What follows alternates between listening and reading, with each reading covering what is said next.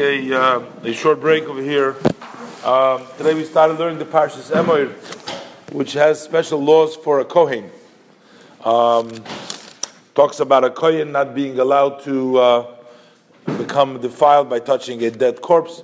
Also, the Torah talks about a Kohen not being allowed to marry a woman who was divorced, or also talks about Isha Zoyna v'Chalala, which would include a convert and other women that the Kohen is not permitted to marry. I'll share with you a story. Maybe I've shared it already before. Some have heard it, but this is a story which I know the players them personally. A very interesting story. It was a Kohen who, I mean, of course they were a Kohen, but he wasn't really religious, and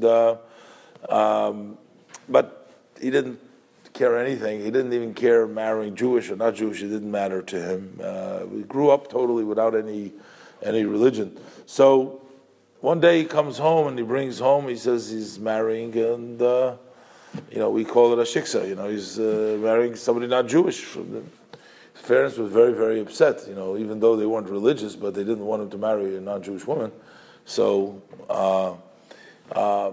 okay, so she saw his wife to be saw that the parents were not happy. They were upset. So she asks him. She says, "What's going on?" He says, they don't approve, for me marrying somebody not Jewish. They don't approve of it. But he says, I don't really care about it. He says, to me, I love you and you're it, and I don't care what they say. Yeah. But she was not comfortable, with the situation. You're getting married, you don't want to start a life like that. So she says to him, "Is there anything that I can do to, that'll make him happy?" Oh, he says, if you would convert, at least you become Jewish, then they will be happy. But you don't need to do it. Now, for me, I don't care. You're good as it is. You don't need to do it. But if you want, she says, "You know what? Let's make them happy. What's the point? I'll convert." He says, and "That's it. Make them happy."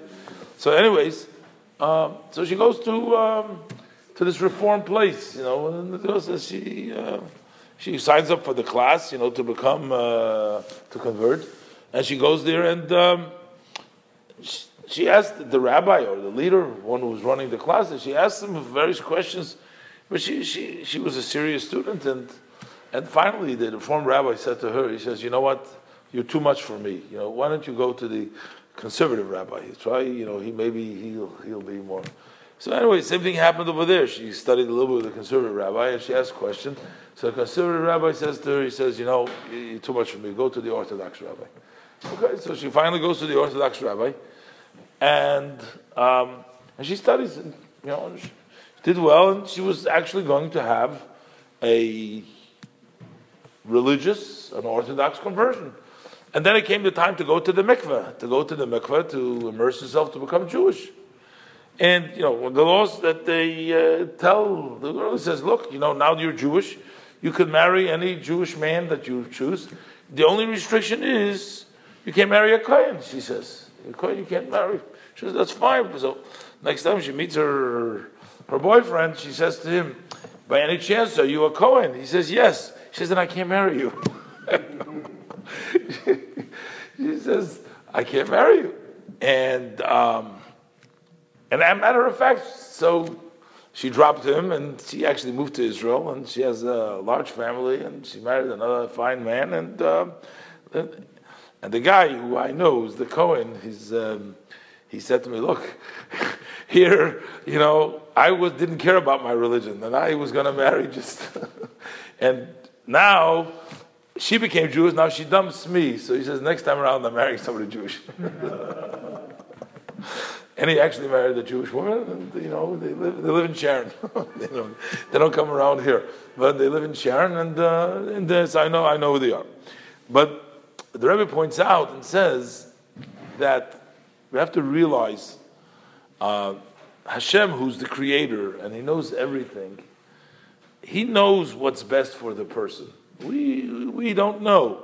When you get married, and a person gets married, they want to have a good life together. They want to have a successful life together. They want to have healthy children. They want to have, the offspring. Things should go well. You don't know. You're embarking on a unknown road, and you're trying to go the best. So, when the Torah puts down certain restrictions, like everything else, the Torah wants it for your benefit. The Torah is not being mean to you or not allowing you to marry the person you love, the person you care about.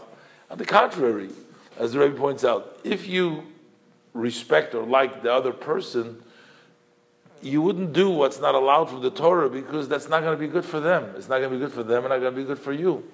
A lot of people say, why do we have to marry Jewish? Why do we have to marry the one that the Torah says us to do? I love this person and everything's going to work out. But the Torah knows better. The Torah knows better what's in your best.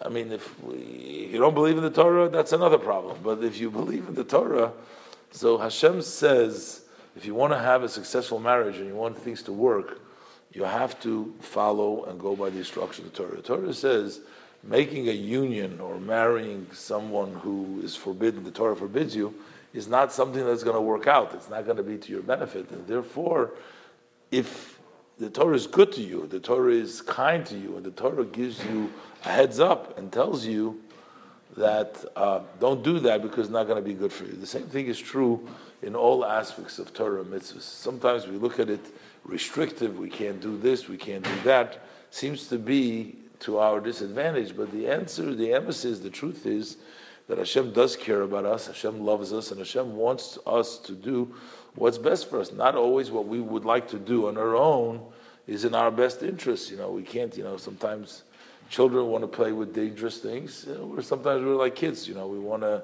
try things that are not good for us or dangerous for us. So the Torah is a Torah's chesed, is kind, and when the Torah gives us the instruction and rules about certain things, that's actually to benefit us, to make sure that our lives will be good, that our lives will be productive, and we can live the life to the fullest and be successful in everything that we do.